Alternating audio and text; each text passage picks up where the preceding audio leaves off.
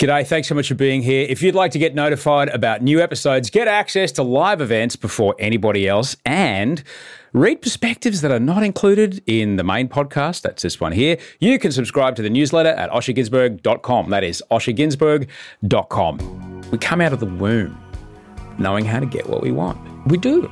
I call it positive manipulation. Yeah. If you can work out the other, and I'll call them the opposition, but if you can work out the opposition's priorities, intents, and motivations in any circumstance, not the game of Survivor, but the workplace or the local P&C committee, the local community group that you're involved in, whether you're having an AGM or an election or whatnot, you're trying to negotiate a financial outcome. If you can work out priority, intent, and motivations, then you can cut a good deal. And if you cut a deal that works for yourself and the other party, and you feel like you have a win and you had a better output or outcome prior to that negotiating happen, you shouldn't be scared of the fact that you got a better deal for yourself, because if the other the opposing side is happy, that's the win-win. That's positive manipulation. We only became the dominant species on the planet because we cooperated. I'm from the school of thought that applying maximum pressure at all times is a good thing, particularly when you don't know what hand the other person has. So if you apply a bit of pressure and you try and work out what their motivation is in a certain situation, then the other person will usually blink or adjust their behavior accordingly. If that has gone in a direction that you weren't expecting, then you adjust very, very quickly. And I think what made me different on both of my seasons of Survivor was I tested people's assumptions and their priorities and their motivations very, very quickly. And when I realized I was wrong, I literally jettisoned that plan or thought track as quickly as possible, and I moved on to the next one. And I kept pushing and I kept trying and trying and trying until I was absolutely certain that the person on the other side would do what I predicted they would. You can pretend to be someone that you're not, but after about 3 days, you'll forget how to do it. Exactly right. And then you'll be caught out by your own traps. And then it all falls to pieces. So you only get one chance to really let people know who you are. And because of the way our memories work, that's what they bind to. And if you've given them something false straight away, and then you come out as your real self, then they can't trust you. And then it's all over. Sometimes if you do take a risk, the reward is bigger. And you don't have to play that way in life or in poker. Like in poker and in Survivor in particular, if you play an ultra-conservative game, you can get to the end. And it will have a certain outcome. And if you're happy with that outcome and it works for you, then stay on that course. But if you want a better deal for yourself, sometimes you need to take a risk. You need to back your judgment. You need to campaign and advocate for yourself. And you need to take the bull by the horns and just do it sometimes. Because if you don't, who else is going to do it for you? Ever catch yourself eating the same flavorless dinner 3 days in a row? Dreaming of something better? Well, HelloFresh is your guilt-free dream come true, baby. It's me, Keke Palmer.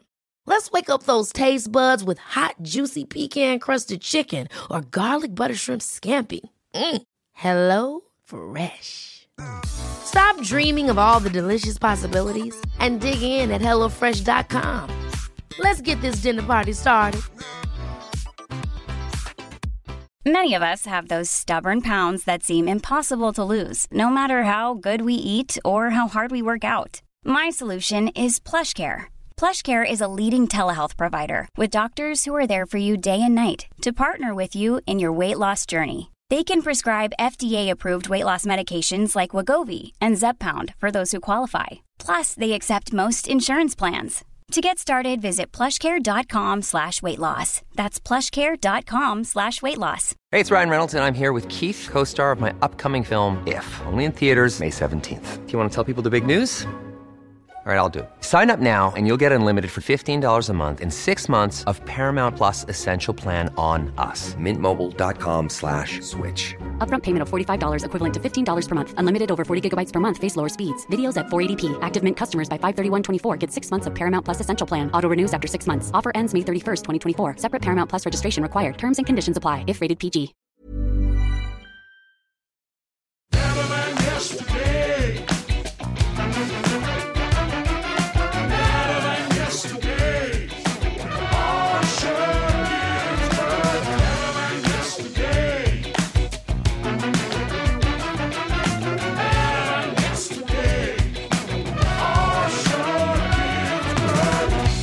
G'day, welcome to the show. I'm Osher Ginsberg. This is Better Than Yesterday, here to make it better every single episode since 2013. I'm Osher Ginsberg. I'm a podcaster. I'm an author. I'm a TV host. I'm a dad. I'm a stepdad. I'm a somewhat absent-minded husband. And I am an occasional apprentice landscaper. Look, I own a pair of gaiters that go over my socks and a pair of gloves that say landscaper on them. So qualified. I'm glad you're here. Thank you so much for being a part of the show. If this is your first episode, there are hundreds of others to listen to, but there's something that you may not know about me. I'm a massive fan of Survivor. I happen to think that the game Survivor is the greatest game ever invented by humans. Yes, the game Survivor, the TV show, is named after the game that they play. The game is called Survivor, and you watch a TV show about it, like the NRL is the game. Rugby league is a game. You watch a TV show about the game. You watch Survivor. You're watching a TV show about the game. It's simply the greatest game ever created by humans, as far as I'm concerned. It combines so many things into one set of rules. All the strategy and game theory of a high-stakes chess match, along with the hardest day-long CrossFit class that you've ever had to do, that sometimes lasts for hours, with all of the diplomacy and delicacy of an intergovernmental climate conference, along with camping in the wild like your Bear Grylls for something like 55 days. It's widely accepted that the greatest player to have ever played this game is an Australian man who comes from a place called Bankstown. You may know him as King George. There was a few times when I lived in the States and I would spend time in New York City, I would go and play Scrabble in Washington Square Park. That's where people sit in the park and they play Scrabble against each other. It was wonderful. I read about it in a book. Great book. But next to the Scrabble tables, there's some chess tables. The players at the chess tables, absolute weapons. Now, they were the kind of people, the kind of chess players who could walk past another game on their way to the shops or whatever, and without breaking step, glance down at a board and go, black wins in 6, and then just carry on with their day. The players who were in that game just exasperated that this person has figured it out with a blink. Now, that is what my guest today is like with people. George Mladenov is a former political operative for the state government, and he absolutely astounded viewers every time he's been on Survivor with his incredible game theory and his devastating manipulation skills. He's written a book about it, How to Win Friends and Manipulate People. It's a brilliant how-to. Now, you might see manipulating other people as devilish. You might see it as dastardly. However you see it, knowing the strategies that could be used against you is half the battle. And as the prophet Zach de la Rocca once said, know your enemy. But King George could not be further from a devilishly dastardly person who is an enemy. He is a delightful, good-hearted, kind man with solid principles and a powerful desire to make the world a better place. You are going to learn some fascinating things today about Survivor, about politics, the power of visualization, the true trick of negotiation, a lot about timing of your move, and you're going to learn, surprisingly, a fair bit about poker. I was over the moon to have George come to my house and have a chat with me. Enjoy this audience with the King. George, thank you for coming to my home. I am such a humongous fan of your Survivor work. I am so fascinated to talk to you because it's no understatement. You've just come off a plane this morning. I have. I landed from LA straight to your house, Osher, and it's a real delight to be here. Sir, and I told you this when I told you, when I saw you the other day, but I'll tell you this again. There's a person I've worked with for a long time in the States, and in her words, King George is the greatest person to have ever played the game anywhere on the planet. And this is a person that watches every one ever. And that's how you're known. And that's what you've just come. You've just come from a bunch of conventions, haven't you? Well, for me, the whole kind of TV journey is a real strange one, Osher. And I talk a bit about this in my book as well, where I had a kind of I had a career. I became admitted as a lawyer when I was 23, and then I was relatively active in the Labor Party at the time. I used to go to branch meetings, and my old boss Tanya Mihalik, when she was the member for Bankstown, she said, you need to come in and work in my office and help me on my shadow portfolios. And I did that for 5 years, and her chief of staff and whatnot. And then I had this kind of like life revelation in 2017 where I told myself, without trying to sound arrogant, but my boss had really high output in those portfolios because we worked really well as a team together. And I had this revelation in 2017 when I told myself, how much more can I achieve as an opposition staff member? Yeah. And I think that was one of the first points in my life when I made a decision for me and I left. And it was very hard for her because how do you replace a good staff member? And I went to the public service where I got 50% more money and did about 2% of the work. That's what I always joke about. But then it was about 2020, and as someone that was like a lifelong Survivor fan, not a hardcore, studying every episode length by length, but it was about 2020. And Mate, I love the game, but I don't play the online forum games. Correct. Come on, you do. You were playing it in high school. I did when I was 13.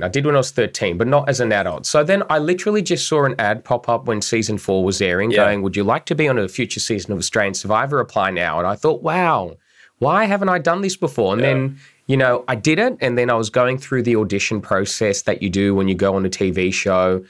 And it was about February 2020.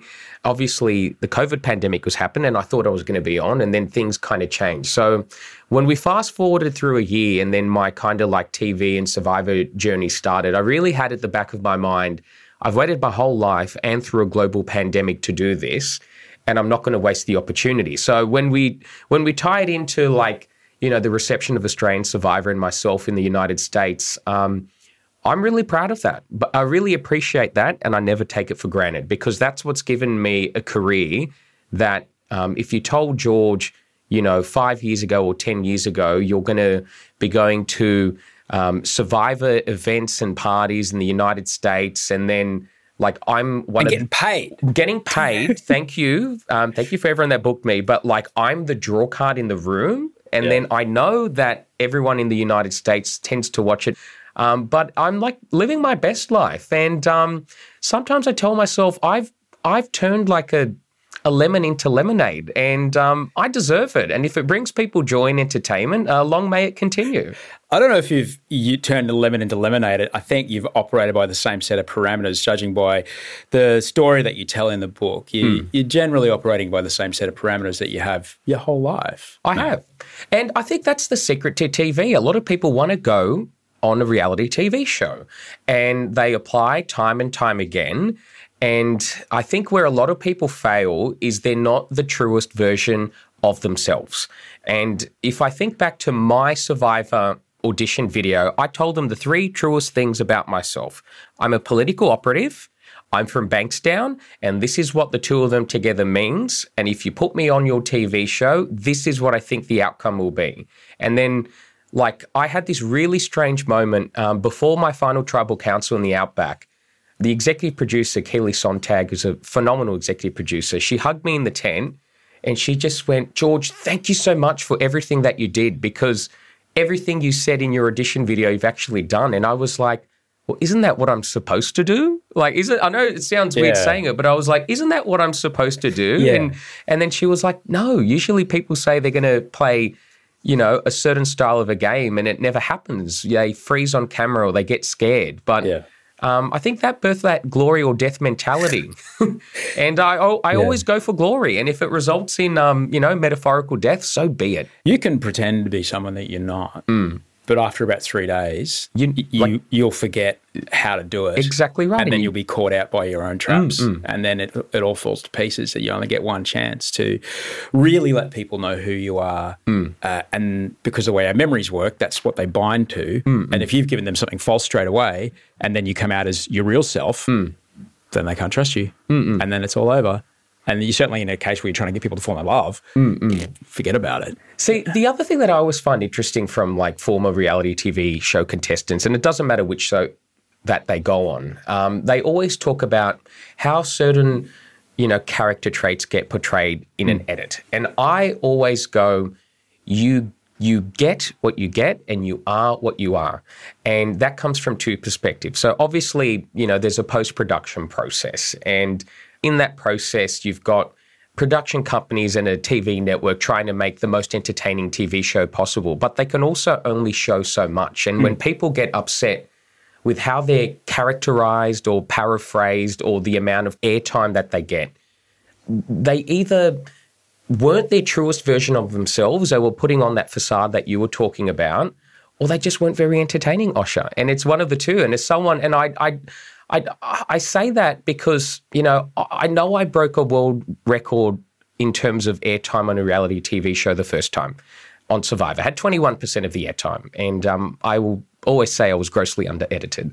And then the second time, I nearly broke my world record and I was about 1% short. But it's just like, do you know why that happened for me? Because I went out there and I was George from Bankstown using my knowledge, my experience to make an entertaining TV show, and I was an entertaining character, and here I am sitting in your house recording this podcast. But the way you're describing it, and certainly listening, I listen to books, certainly listening to your book, I have fantasies of being on the show. Do it. Hosting it. I once hosted, I'll tell you about it later. I hosted a thing once, but I absolutely want to go on the show. But because I know how the sausage is made. It's the only reality show I think I'd ever go on. And listening to your book is like, motherfucker, that's exactly what I would do when it comes to the talking heads or the diary room or whatever you want to call it. The confessional is what I call it in Survivor. It was, I'm going to give you something that plays what you've just seen, and I'm going to give you something that's going to play what I'm about to do. And here's two different versions depending on how it pans out, because what I'm doing then, my whole goal, my life changed. Once I got sober, I kind of had to figure out a different way to go about my work. And if I'm going into my job to make everyone else's day as easy as possible, what ends up happening is I do a fucking great job. Correct. And they are thrilled. But what you're doing is you're making the post-production easier, probably making the producer's day as easy as possible. They're like, no, let's get George, because we know he's not only going to tell us what's going on, he's going to provide the exposition. He's a former political operative. He used to brief. He only speaks in sound bites. We'll be fine. And you make their day easy. I had this revelation on day 6. The Outback was really hard. It was a lot harder than Samoa because of just the extreme heat and the extreme cold at night. So we were really depleted about day 26 in the Outback. And as someone that had to speak to my former boss at 5 a.m. every single day before she did her morning radio on her portfolio lines, I would speak in sound bites. And that's just what I did. And then it was, I was sitting with a producer, we were doing our confessionals, and then he asked me something, and then I gave him an answer. And then I said, no, let me just give you one more grab. And I gave him a second answer, and then he started going to the next question. I went, no, I'm not done yet. I'm just going to give you this perspective just in case that one works better for you. And then he had this look of kind of like fright and delight in his eyes, and he let me do it, and then I did it. And then when I finished, he goes, George, are you producing this segment or me? And then I was just like, oh my God, I talk in sound bites. This is the 10-word line in a media release that I will just do naturally. Yep. And not only did it work in that kind of like political context that I was really good at as a staffer, but it works in terms of making a TV show. And it's certainly, if you understand how it is, like, poor Matthew, he's got no idea what he's going to walk into. If you give him that 3 weeks beforehand, they'll be like, holy fuck. And what makes you shows you to be an incredible player. But if there's no other show that you could get away with that, because there's no other show where a participant in a reality situation, TV show, would be, I guess, encouraged to produce themselves. But it is like an extraordinarily deeper layer of the game that people might not have any idea about, particularly if it comes to a public vote, which they haven't done in Australia for a while because of live. But if you're talking to a public vote, you want to give the audience as much opportunity to see your game and love you and abide with you. And it's I think it's the best game that humans have ever invented. I really do. I agree. But do you know what? And I've thought about this, having done The Amazing Race as well. People always ask me, how are they similar? How are they different? And what I always say is, in the game of Survivor, the player, even though they're going through the TV production process, but the player always controls what happens in the game to a certain degree. You control who you walk up to in camp. You control the conversations you have. You can observe the other conversations. You can try and guess. But you can take the initiative in your own hands to control your destiny in the game and try and not worry about what a production going to do in terms of a twist or a future challenge or whatnot. And I think I did that really, really well the first time, where I was like, I can only control so much, and I'm going to control it to the 100% of my ability as much as possible. And it worked for me.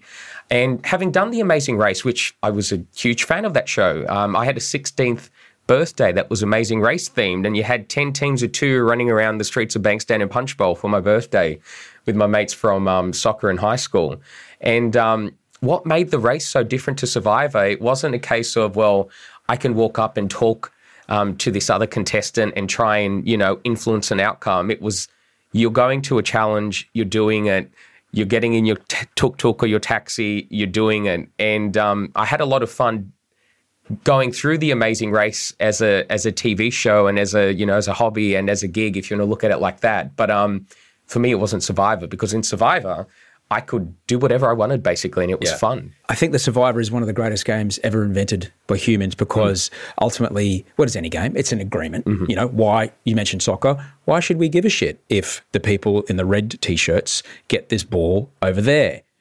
We just agree that it's really important, and 100,000 people in a stadium will pay lots of money and go out of their way to cheer when it happens. All right. So what I love about this game, this format is so extraordinary because it's about humans. It absolutely is about humans being getting what it is that they want out of each other, because we are a communal species.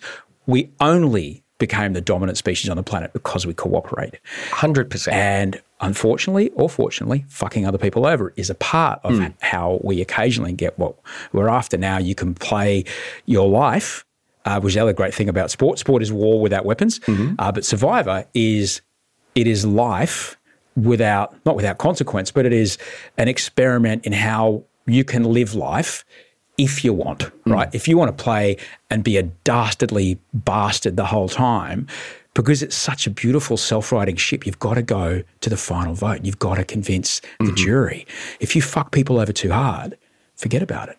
They're not voting for you. Absolutely. And I think the beauty of Survivor truly is, and this is why it's been around for 25 years, it's a game of politics. So when you got the political operative into the game, and I was acutely aware of that, I told myself, I just have to focus on my strengths, and that is politicking. But from my perspective, having been involved in the sausage making of politics in the Southwest Sydney Labor Party context for as long as I was at the time, I also knew what works in politics and what I like in politics. And yes, there's always deal broking and everyone has a hidden agenda.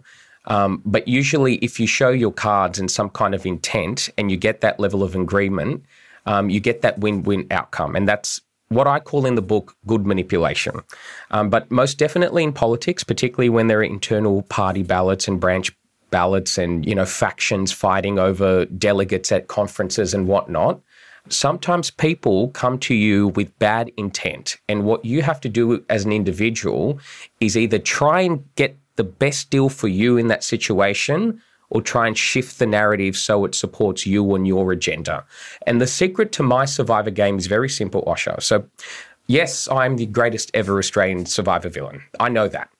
But if you look at my game at its very core, at its essence, I really do protect my people to the death. And if people came for me, I got them every single time. But if they came to target one of my alliance members, it was the same reaction. And both times, I got to the end with my alliance. In the Outback, it was with Hayley and Cara and Way up until Flick won that immunity, and it was very different in Samoa. In Samoa, it was just me and my alliance the whole time through, and I could always pivot left and right.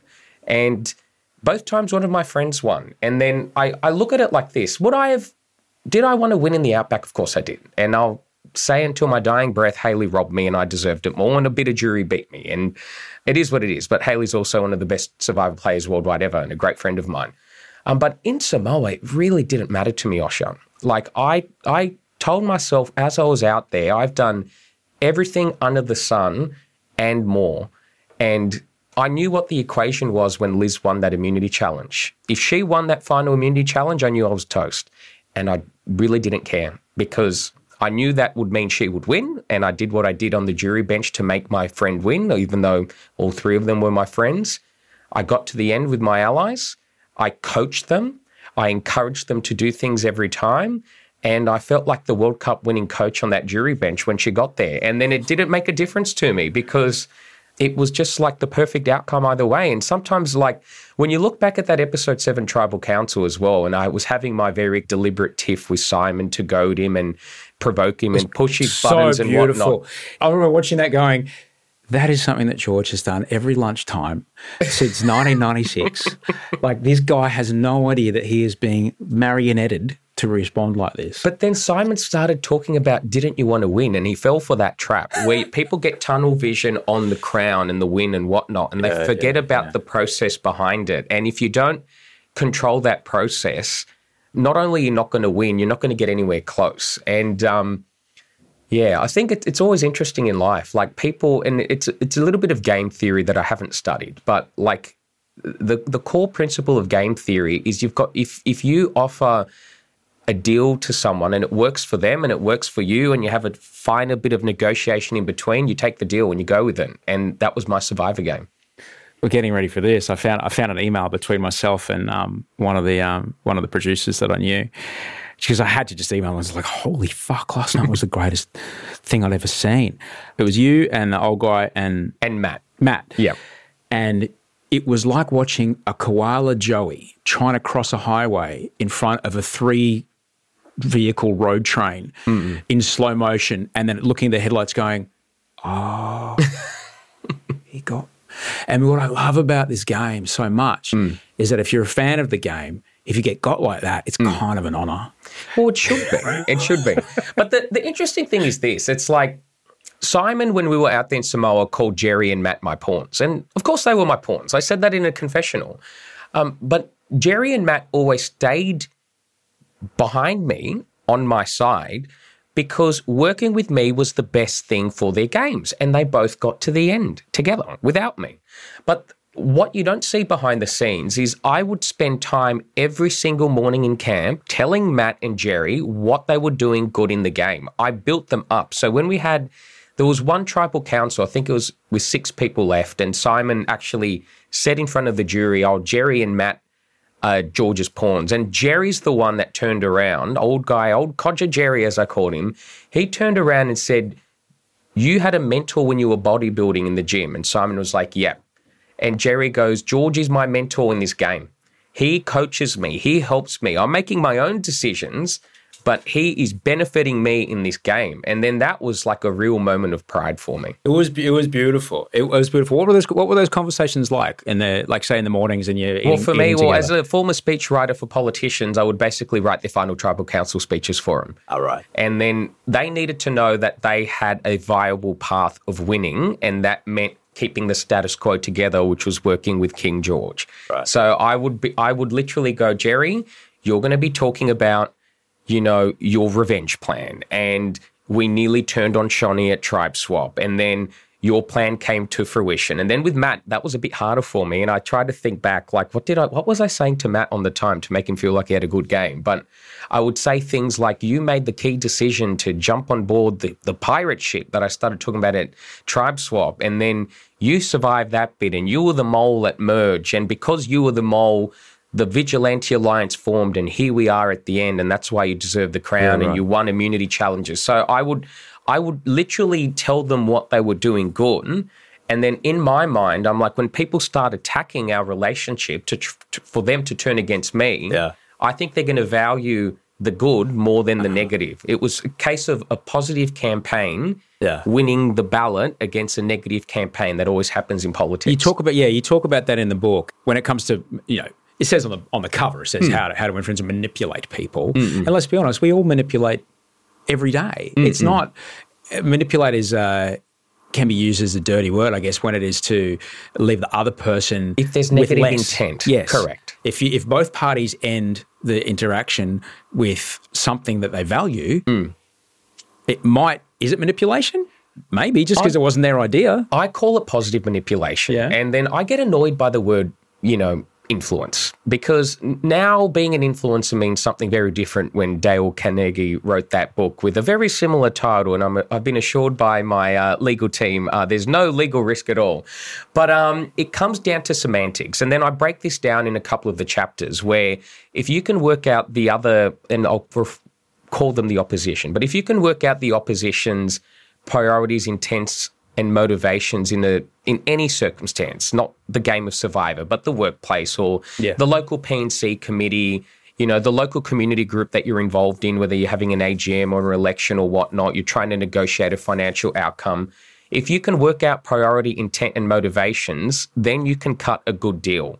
And if you cut a deal that works for yourself and the other party, and you feel like you have a win and you had a better output or outcome prior to that negotiating happen, you shouldn't be scared of the fact that you got a better deal for yourself, because if the other the opposing side is happy, that's the win-win. That's positive manipulation. But of course, there are people with bad intent that will try and manipulate you to use you to make something only work for them. And then what I hope more than anything after people read my book is A, they'll be entertained, B, they'll have a lot of insight, but C, I hope they can differentiate between good manipulation and negative manipulation. So you mentioned a couple of intense things there. Not everyone's going to be at an AGM. Not everyone's going to be in a board meeting. I've been a part of both.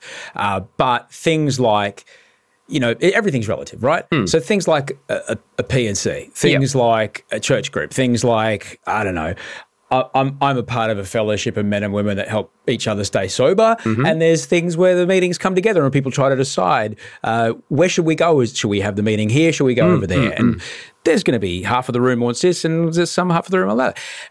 You mentioned three things to look out for. How do we try to find those three things in those situations? Well, the examples that I use in the book is, I think, what helped me just generally in life, particularly through politics as well, when I was a young staffer, is sometimes you have to make an educated guess, and you have to either stereotype or test an assumption that you've made.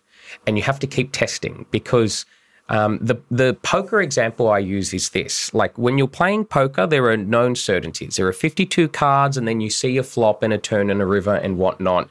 And you don't know what the other poker players have in terms of their cards, but you know what you have. So if you narrow yourself going to what is the probability of me winning with 2 known cards in my hand and say 3 known cards on the deck, you can make that mathematical calculation.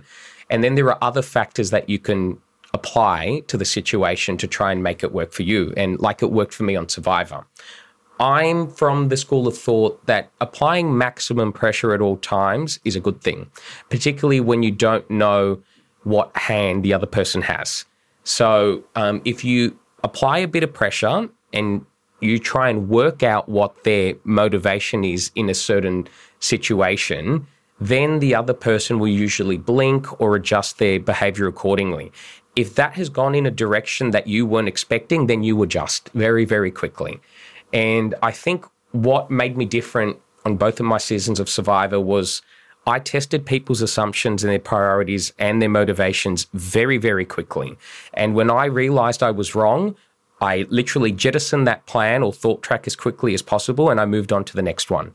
And I kept pushing, and I kept trying and trying and trying until I was absolutely certain that the person on the other side would do what I predicted they would. Again, if you look at that episode 7 Tribal Council, I had one giant priority out of that night.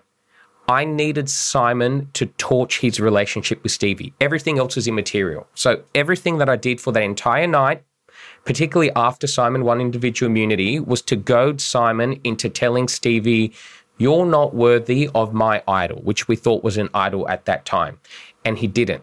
And it was fantastic. And do you know why he didn't? Because I told myself there is a 99.9% chance Simon, who went home with 2 idols last time, is only going to be playing for Simon. And I tested that theory and it worked. And then, of course, I needed to, have Shonnie and Liz come on my side. They needed to be comfortable with the vote for Fraser, which they were. If I shopped Geordie's name at that night, it would never have happened.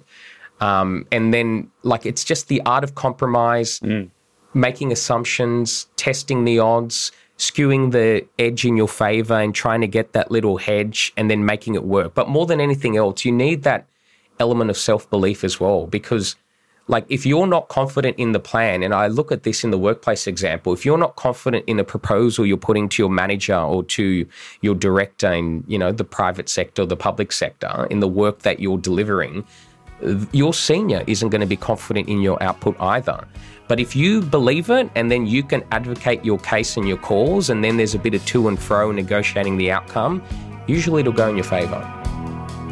Just a moment away from George to say that tickets for the live show that we do, NTNN, NNN, Real Stories, Fake News, we are returning to the Melbourne International Comedy Festival. 10 shows only. The tickets are on sale right now, March 28th. It's such a fun time. There's special guests every single night. March 29th, the second show we're doing, is actually my 50th birthday. So yeah, you want to come be a part of that? Tickets are in the show notes. You can also find them at osherginsberg.com. We're back with King George in just a moment. Ever catch yourself eating the same flavorless dinner 3 days in a row? Dreaming of something better? Well, HelloFresh is your guilt-free dream come true, baby. It's me, Keke Palmer. Let's wake up those taste buds with hot, juicy pecan-crusted chicken or garlic butter shrimp scampi. Hello Fresh. Stop dreaming of all the delicious possibilities and dig in at HelloFresh.com. Let's get this dinner party started. Planning for your next trip? Elevate your travel style with Quince. Quince has all the jet-setting essentials you'll want for your next getaway, like European linen, premium luggage options, buttery soft Italian leather bags, and so much more. And is all priced at 50 to 80% less than similar brands. Plus, Quince only works with factories that use safe and ethical manufacturing practices.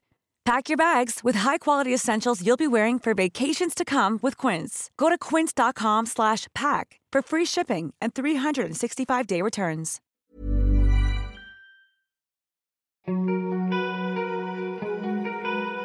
If Survivor is the greatest game ever invented by humans, I think Texas Hold'em poker is possibly the greatest metaphor we can have of what it is to make a decision in anything in life. And Maria Konikova's book, The Biggest Bluff, is brilliant. So is Annie Duke's Thinking in Bets, which is also a fantastic read. What is it that you have learned about decision making from playing poker? I think from poker, and this is kind of like when I started working in politics, I could have become a semi-pro or a pro because I saw the people around me at those APL games that, like the ones that you're talking about, jump up to the next level. This is the one at the RSL. Correct, so at your local pub and club. My buddy Barrington just got one at Norths the other day. Yeah. And he's standing there with his trophy and you feel good. And then I think the difference between a good poker player and a bad one is simple. The good one isn't scared to do things irrespective of the two cards that they're holding in front of them. What they do is take advantage of the circumstances before them and applying pressure in terms of like betting and doing so without fear tends to work out more often than not in the long term. And that works in politics. It does. Because like in politics, sometimes you have to take a community on a journey if you're just looking at it from like a member representing an electorate perspective, or for a minister or a shadow minister, and I always had worked in opposition where you always had to be on the tack. You had to press the cause to show the community and the media why the government was wrong on their particular point of view on any policy point in a portfolio. And what worked then and what works in poker is aggression, basically. And it is hedging your bets. It is making a move, backing a decision. But then in poker, sometimes it's realizing that you're wrong. And what you do in a poker game, if you've 2-bet or 3-bet and then the other person keeps betting and every bone in your body is going, I think I'm beat here, and I could go kamikaze move and go all in on the river and I'm knocked out of the tournament. But in poker, you can fold. And the good thing about poker and in life is another hand gets dealt and then it starts again right at that moment. I believe it was Kenny Rogers that said, you've got to know when to. You've got to know when to fold them sometimes. You've got to know when to fold them. I think it's not just poker, it's politics. It's when you're in the workplace looking for a wage increase, it's about risk and reward. And sometimes if you do take a risk, the reward is bigger. And you don't have to play that way in life or in poker. Like in poker and in Survivor in particular, if you play an ultra-conservative game, you can get to the end. And it will have a certain outcome. And if you're happy with that outcome and it works for you, then stay on that course. But if you want a better deal for yourself, sometimes you need to take a risk. You need to back your judgment. You need to campaign and advocate for yourself. And you need to take the bull by the horns and just do it sometimes. Because if you don't, who else is going to do it for you? I watched Wolfgang, who's our youngest, manipulate adults in a room before he was even verbal. Mm-hmm. We come out of the womb knowing how to get what we want. We do. Do you think it's conditioned out of us? I think people are just scared to just ask for something sometimes. And the biggest motivating factor for me in politics was I live in a community in southwest Sydney in Bankstown where we have never gotten our fair share. And it is infuriating to me. And part of the reason is because of just life and cultural reasons, like people in southwest Sydney and in other parts of Australia and other parts of the world don't ask for something. And then once I realised that was the problem, like in my mind, from my perspective, the solution is to demand what you're entitled to and to advocate your cause. On the more kind of like individual level, like if you're in a work setting and you're a high performer and the employer needs you and you feel like you're not getting paid enough, advocate for your damn cause. Like put it on a piece of paper, what you're doing for the company, and say, if these circumstances don't change in terms of like financial remuneration, I'm going to look and see if the grass is green on the other side. But like I talk about on the book, you can't bluff that situation because if you're not a high performer, if you don't deliver output, sometimes in life, the grass isn't greener on the other side. But I look at it and it's just like, you know, it truly is infuriating for me. Like if I use the political example, you get safe seats and I'm from like a safe Labor area. And then sometimes the Labor MPs that have been there for a long time just don't deliver because they don't need to. There's no pressure applied on them. And it's annoying. If you could change something about our political system, what would you do? I think it's in a democracy the people are always right. And I don't think that's a cliche. Of course, they can be influenced by things like the media, for instance, or scare campaigns. But the role of a member of parliament and a political party is to reflect the interests and the priorities of their local communities. And if the local community doesn't feel like what's being offered to them works for them or it's not in their best interests, then they make their determination on ballot day. And I always joke about when I lost to Hayley on Survivor, I felt like I was a Labor candidate running in the state seat of Vaucluse. And I was never going to win that electorate. It wasn't a surprise to me. And no matter what I said or I did in those circumstances would not have changed the outcome. But what I hope, and I feel like there is kind of change, is I feel like what we saw with the Teal movement happening in safe Liberal seats has pushed the Liberal Party or the coalition to be more intuitive to what their kind of like safe seats want in terms of priorities. And I feel like if I was going to make a prediction in terms of, say, like the next federal election that we have here in Australia, I feel like the same kind of like community intuition will be happening in safe Labor seats in outer parts of metropolitan Australia, say in the suburbs of Sydney and Melbourne and Brisbane and whatnot, where if you've had long-term safe Labor MPs who really don't deliver much for their local communities, might start seeing their primary vote go down to the point where their seats aren't as safe anymore. And I welcome that. I say that as a Labor supporter and as a Labor member. But if it results in truer democracy and more outcomes being delivered for local communities, then that's a good thing.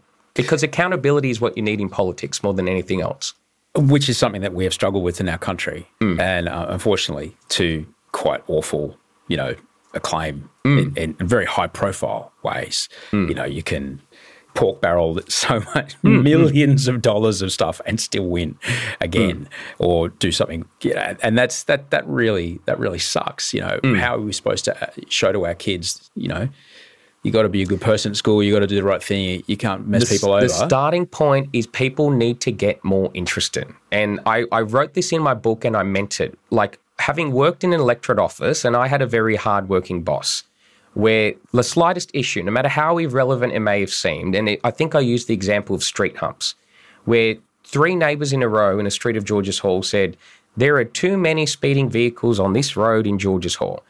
And we raised it, the member through me, her representative on the council's traffic committee, really boring and unglamorous, raised it as an issue and the council did nothing. And we were like, right, maximum pressure time. Letter goes out to every single household on that street.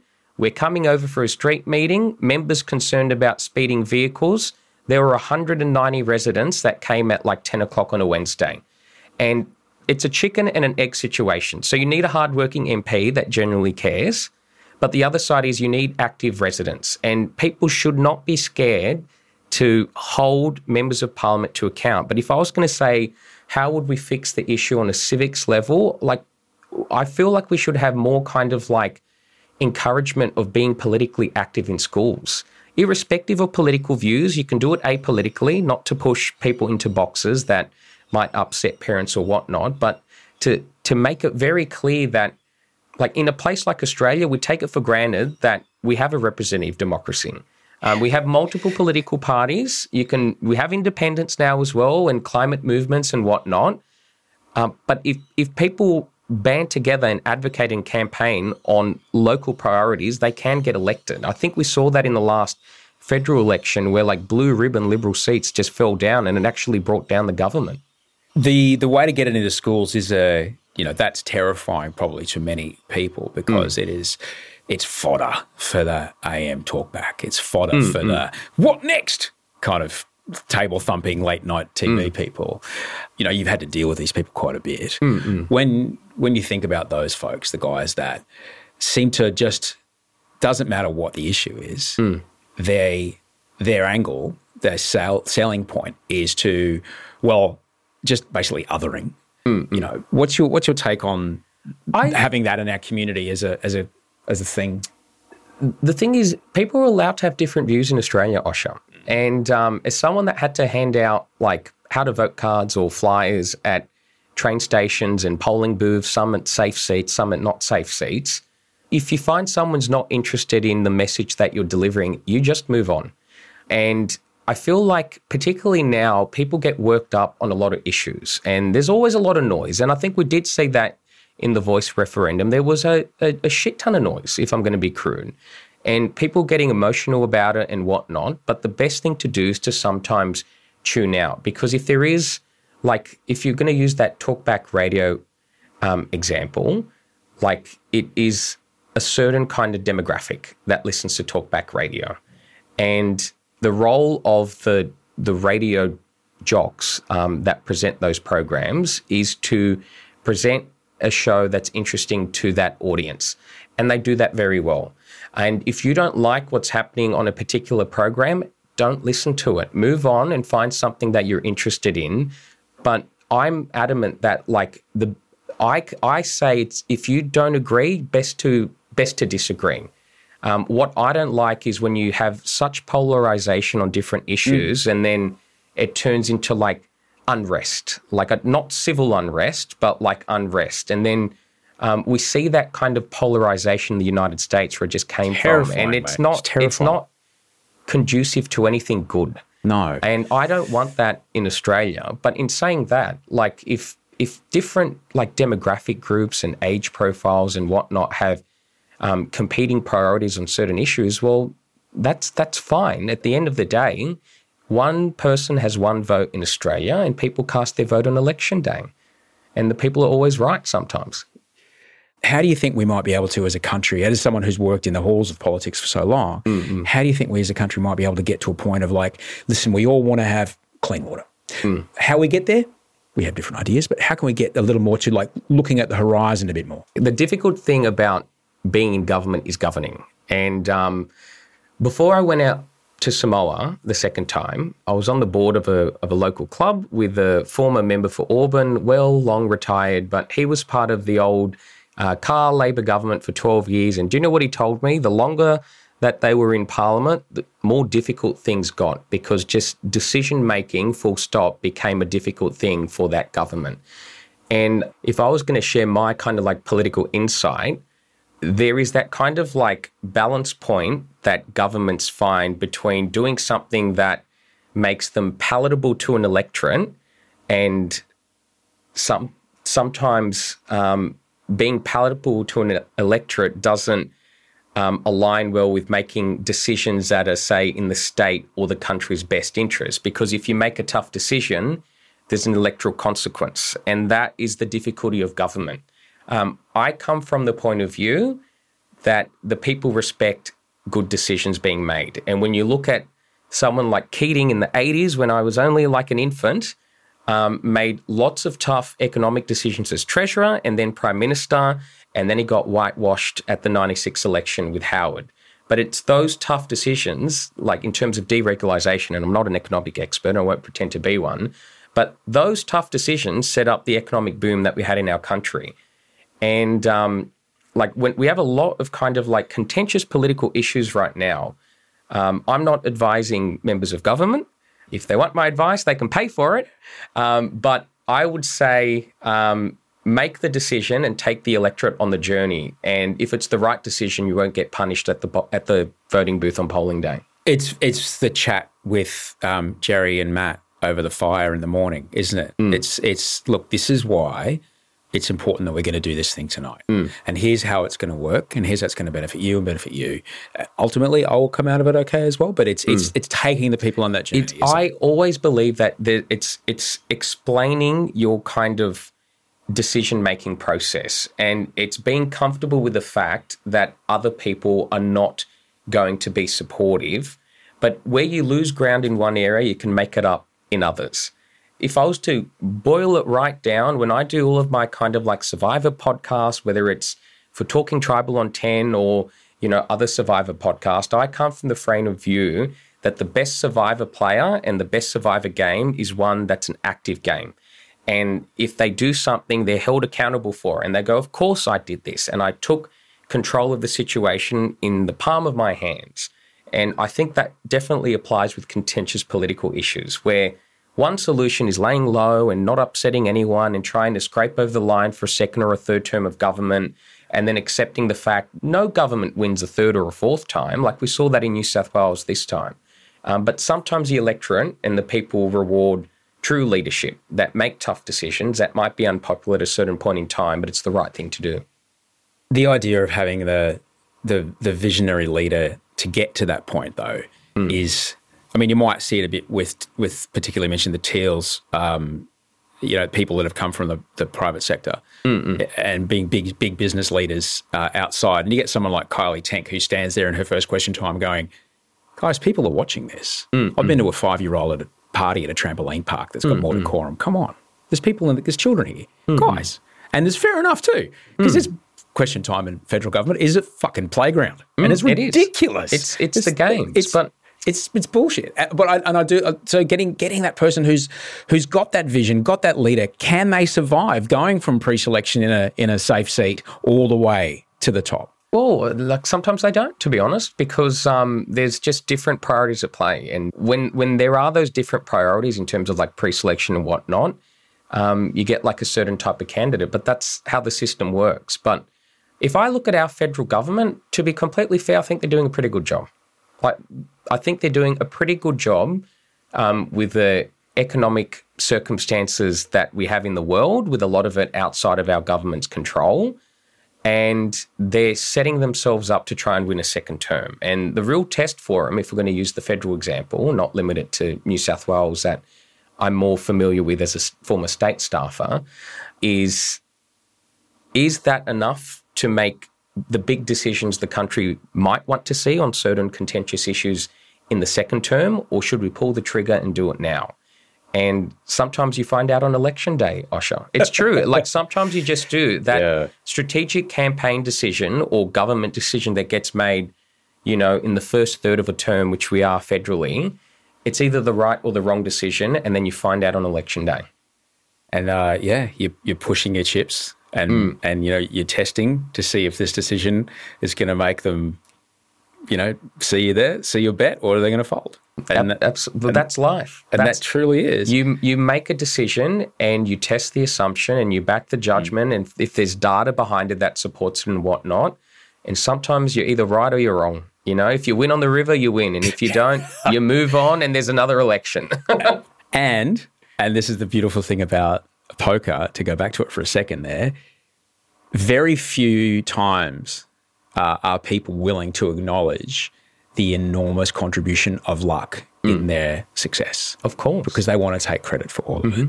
All right? There's absolutely no doubt that there's a huge amount of luck in the career and the life that I have. My part was being ready for when the luck showed up, all right? Because the luck could have come and gone. But in poker, it's like, fuck, there you go. It was literally 6% that card would show up. And it came. There we go. Huzzah. To talk about having these interactions, sometimes it can be difficult. You mentioned the thing that happened with Simon at the Tribal Council. He's it was tough for me because he was, there's parts of me in my stomach, I'm feeling it crash up. I'm like, because he's the guy at high school who would, he's that guy. He's that character. He's the jockey bloke who's a bully to the fat kid. How do you, in those moments, when someone's meeting you with energy, hardcore energy, aggressive energy, because they are also trying to use aggression, how do you stay calm? How do you stay focused? How do you not let the floods get you, your hands shake, your lip quiver? What do you do? I think I was just focused on my plan and my strategy at that particular point in time, that episode 7 thing. But it's sometimes it's like a game of tennis, and like you can put a big serve in, and that little well-angled, counter 4-stroke will win the point straight away. And sometimes you beat fire with more fire, not just a fire extinguisher, or you throw water on it. And it's also just looking at it from the other end. Sometimes war brings war and peace brings peace. And what I did in Survivor after that episode 7 war I had with Simon is I told myself I needed to pivot. And my pivot at Merge was to bring Simon on side, and it changed the entire dynamic of the game. But if you're focused on what your goal and your strategy is, and you have strong opposition or counter forces trying to stop your goal or, idea being the one that comes to fruition, then you need fortitude to get the job done. Do you think moves ahead, and do you go, if I say this to him, he's probably going to react like this, do you go that way? I definitely did in Survivor. Like I did that constantly. And you have to tell yourself, say there are 3 possible outcomes in step 1, and then you've got to work out the outcomes of those 3 outcomes from step 2, and then if it's 3 again for each, then you're left with 9 different outcomes. And you've got to work out which of those 9 work for you and which don't. So in the game of Survivor, that's a bit easier. There's always a tribal council and a vote and whatnot. But the time I really needed to do that was in Brains v Brawn, my first season. It's when I had my key to an idol, and we had 8 players left in the game. We had this big marathon thing, and only 4 people could be voted for. I think we had 9 players left in the game, actually, and it was Cara, Danny, Wei, and Laura. And I went into Safety George first mode. I hadn't told even Cara about my idol. And then we thought we were all going to vote off Wei, and then she said no at the last minute, and they turned to me and they're like, we're voting off Cara. So then we were about to go to Tribal Council. We all get pulled off to do our confessionals, which is a very normal thing to do before Tribal Council. And then I'm doing all my confessionals, and then at the end of all of it, I remember the producer, he turns to me and he goes, oh, George, I just need to let Keely know what you're doing at Tribal Council. She was our executive producer. And I went, 85% voting for Cara tonight. I'm keeping the idol for me, and I'm going to play that at the next Tribal Council. And he went, thanks. I'll let her know. Thanks. Like literally that's the response. And then as we start like the long walk to Tribal Council, right before we walked off, I just saw Cara looking absolutely despondent, like her life was ending, because that's what it feels like if like the chips are falling against you in the game of Survivor. And then I very quickly am doing the numbers in my mind, and I'm like, okay, Cara goes tonight. I get myself to 7 with my key, and then I went, and then what? Like, what happens at 7? I lose my Haley Way option because we don't hit the 4 magic number. I'm always going to have people working against me, like in terms of the game. Laura's gotten too close to Danny, and I'm like, if I let Cara go tonight, the most likely thing that's going to happen is I go 7th. At best, a miracle, 6th. And there was a more difficult road where I saved Cara in the whole exciting way it happened that episode, winking at tribal council, going, Laura. And then Cara got the hint. Her 1 vote sends off Laura, going to damage control the next day, knowing that 4 out of 8 is the magical number. And lo and behold, we got there, myself, Cara, Wayne, Haley. So you have to look certain steps ahead when you're trying to do tactical, strategic decisions, but you also have to work and massage all the time. But I guess that when you're thinking ahead, then we often get flooded or we often get confronted when we hit something unexpected. And if you're thinking ahead, well, of course, this person's either going to be thrilled I'm telling them this or asking this, or they're going to be very angry. Either way, I know it's coming rather than be like, oh. And then you're on the back foot and everything, as Mike Tyson says, everyone's got a plan until they get punched in the face. You know, if you were, I could literally talk to you forever, man. I find you you're a fascinating human being. Thank you. So my plan already is that when I eventually do go on Survivor, you and me are going to go into boot camp, and you're going to teach me so much. I'm going to Janine Ellis this shit. I'm just going to like fully become strategy because I can't think like that. I have never had cause to. And I love how much detail you go into the book about how that happened for you and why it is that you went through that and the way that you use it. But if you could tell people just one thing about what it is to get what they want out of something from a person today, whatever it would be, what would you tell them? Work out what you want. Seriously, work out what you want first, then try and work out what the other person wants, and try and work out and navigate the path to get to something that's acceptable. You should not be afraid to ask for what you want or deserve or need, and then that is your starting point from the negotiation. But if you project weakness in a negotiation, you're not going to get what you want. So you need to kind of like work out defensive measures. Like you could be nervous. It might not be an equal playing field in a negotiation. You can work out some attacking measures, and I go through a bit of it in the book, work out what your enemies are going to use against you. They're going to say this. What's your response? You know, how can you attack them if it gets to that kind of nitty-gritty point as well? And then once the deal is acceptable, take it. Don't be greedy in a deal-breaking session. If it works for you, you're getting what you want. The other side's getting what they want. Move on. Next deal. Close it. Close it. Get out, move on. You got your win and be happy with it. Because sometimes people get greedy and they do it in life and then the shit hits the fan and then, you know, the foundations aren't strong and then everything collapses. I know you're particular about whose show you come on. So thank you for taking the time to come here today. No problem. It was a delight. My construction side of a house right now. You're the best, George. Thanks, man. Thank you. Thanks for having me in the studio. That was King George Mladenov. The book is called How to Win Friends and Manipulate People. It is fantastic. If there's a fan of Survivor in your life, please share this episode with them. You might even find a little bit that I've put on Instagram or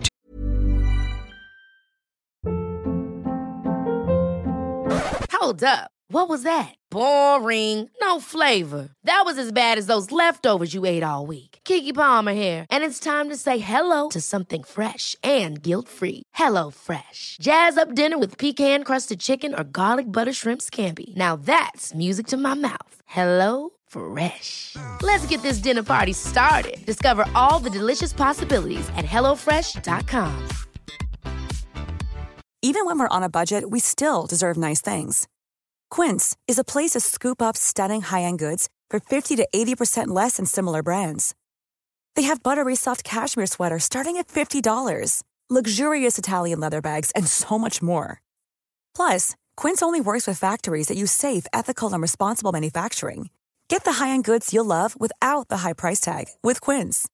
Go to quince.com/style for free shipping and 365-day returns. TikTok. You can share that with them. And please do subscribe to the show because people come and go all the time, and that really, really helps us here at the show, helps us keep the lights on. Thanks to everybody that helped me make this show. Andy Marr on audio and video post, Abby Benno who produced the show, Toe Hider who made the music, Ben and Monica for keeping the lights on at OGTV. I'll see you back here on Friday. Thanks for listening.